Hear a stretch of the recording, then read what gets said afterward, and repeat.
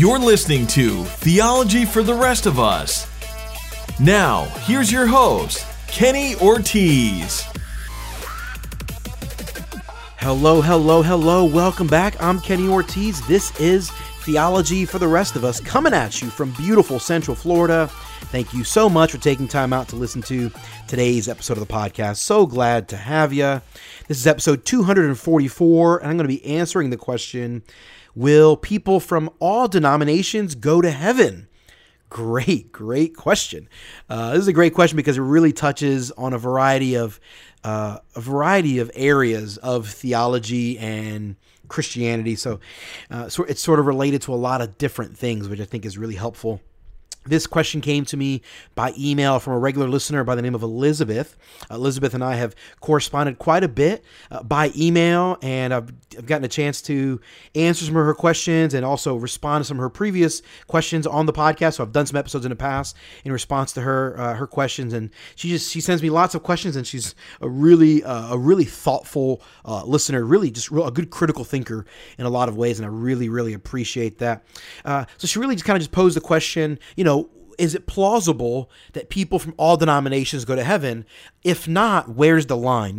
At what point are you embracing a belief, or are you embracing a particular doctrine that could keep you out of heaven?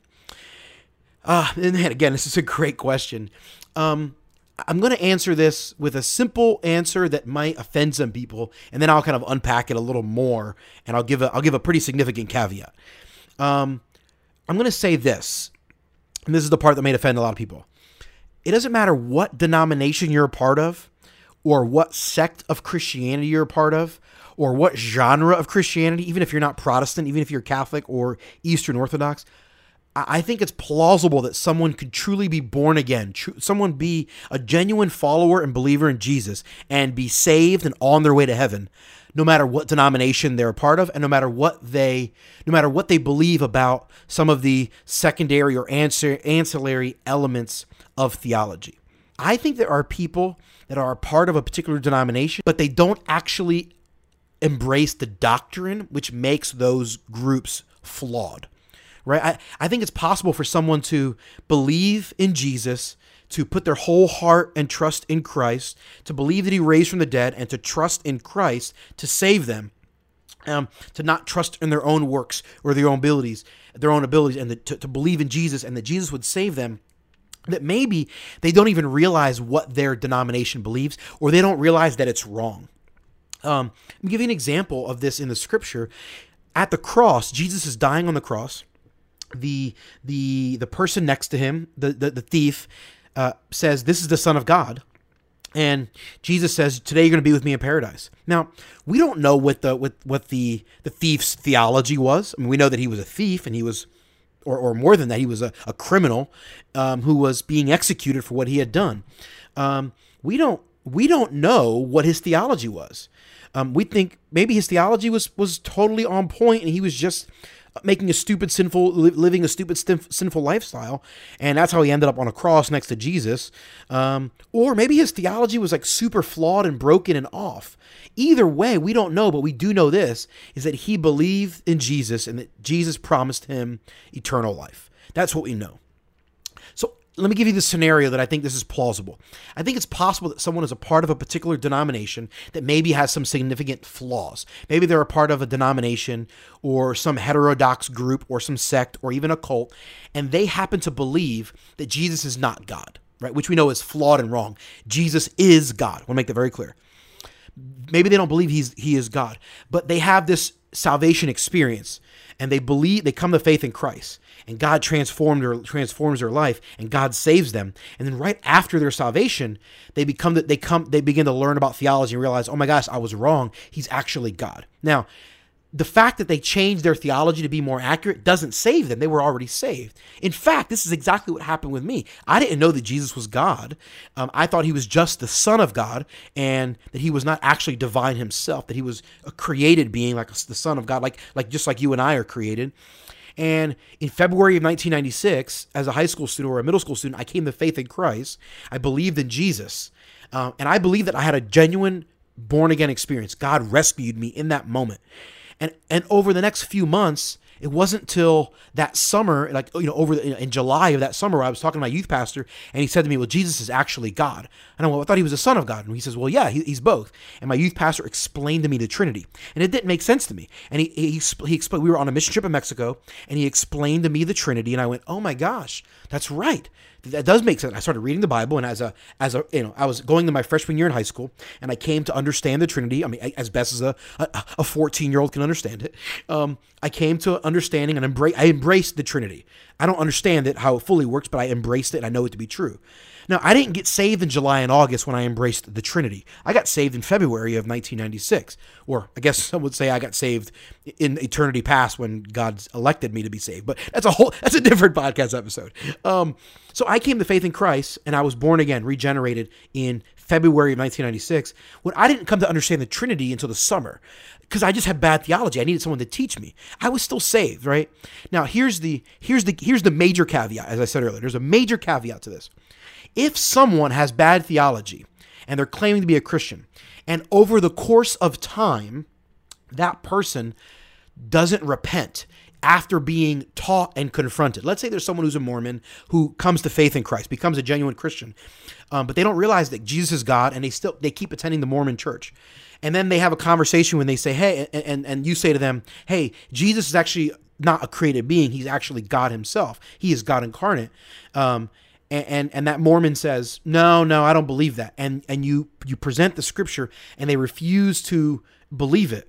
Then at that point, what I would say is this: I would question whether they were ever not truly born again in the first place.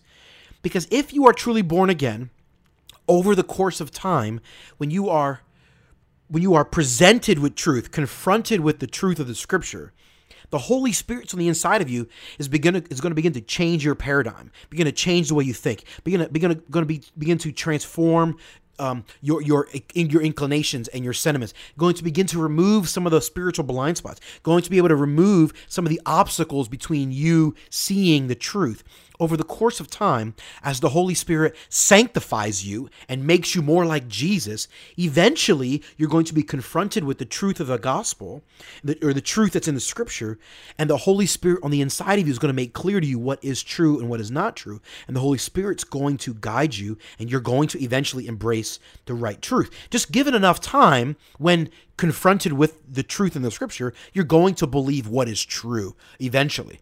Now, when it comes to some of the essential elements of the character and nature of God, I believe that's true. I think that's what I've seen over and over again in people. The problem is, if someone doesn't live long enough to reach that, they may die with bad theology, right? If someone is not being confronted with truth, maybe they're at a church that keeps teaching bad theology, they may never be taught the truth, so they're going to continue to believe the wrong thing. Doesn't necessarily mean they're not truly born again, or they're not truly saved, or they're not going to heaven. It's not what it means.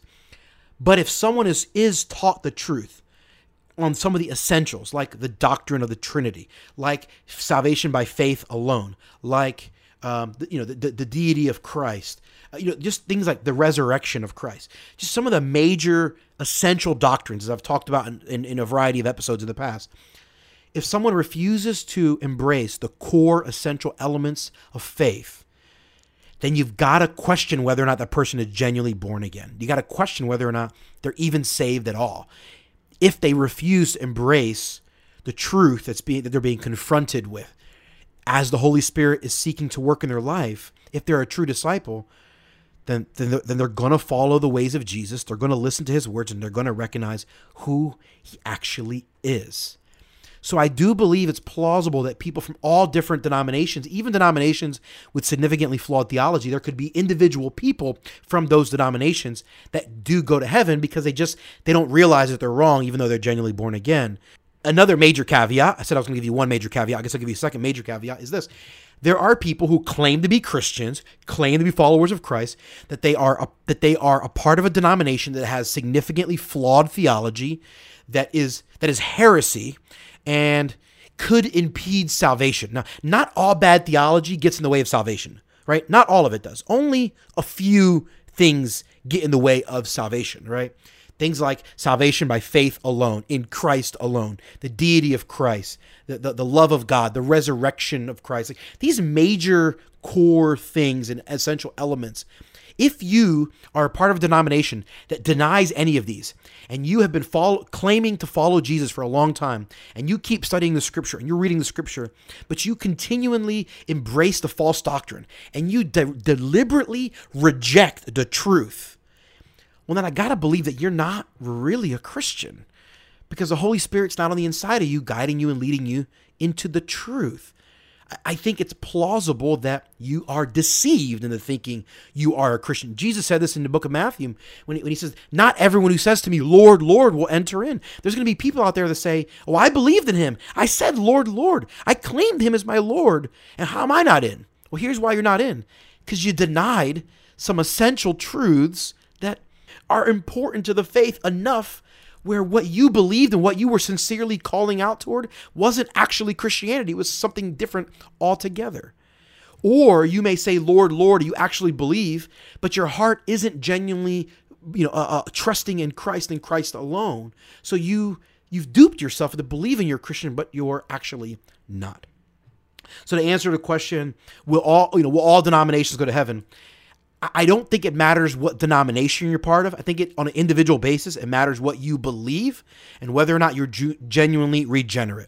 If you are claiming to be a Christian, professing to be a Christian over a significant period of time, and you are studying the scriptures, but you are intentionally embracing doctrines that are false and contrary to the essentials of the faith, you may not realize they're false, but you've been confronted with the truth, you've read the scriptures, and you've deliberately and intentionally embraced a doctrine that is not true, and you've deliberately and intentionally rejected doctrine that is true, well, I think that might be evidence that you are actually not a Christian at all.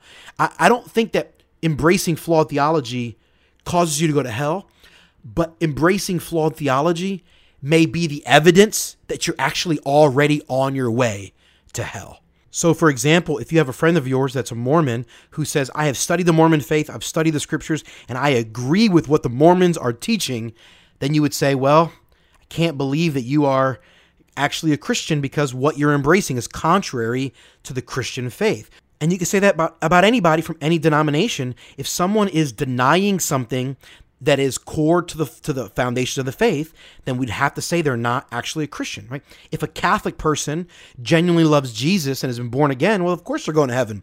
But if there's a person that says, I've studied the Catholic faith and I believe in salvation by works, the way that many of the Catholic theologians teach us, that you are saved by what you do, then we would have to say that no, you are actually not born again and not on your way to heaven, because we believe that the scriptures tell us that you are not saved by your works, but you're saved by your faith in Christ and in Christ alone.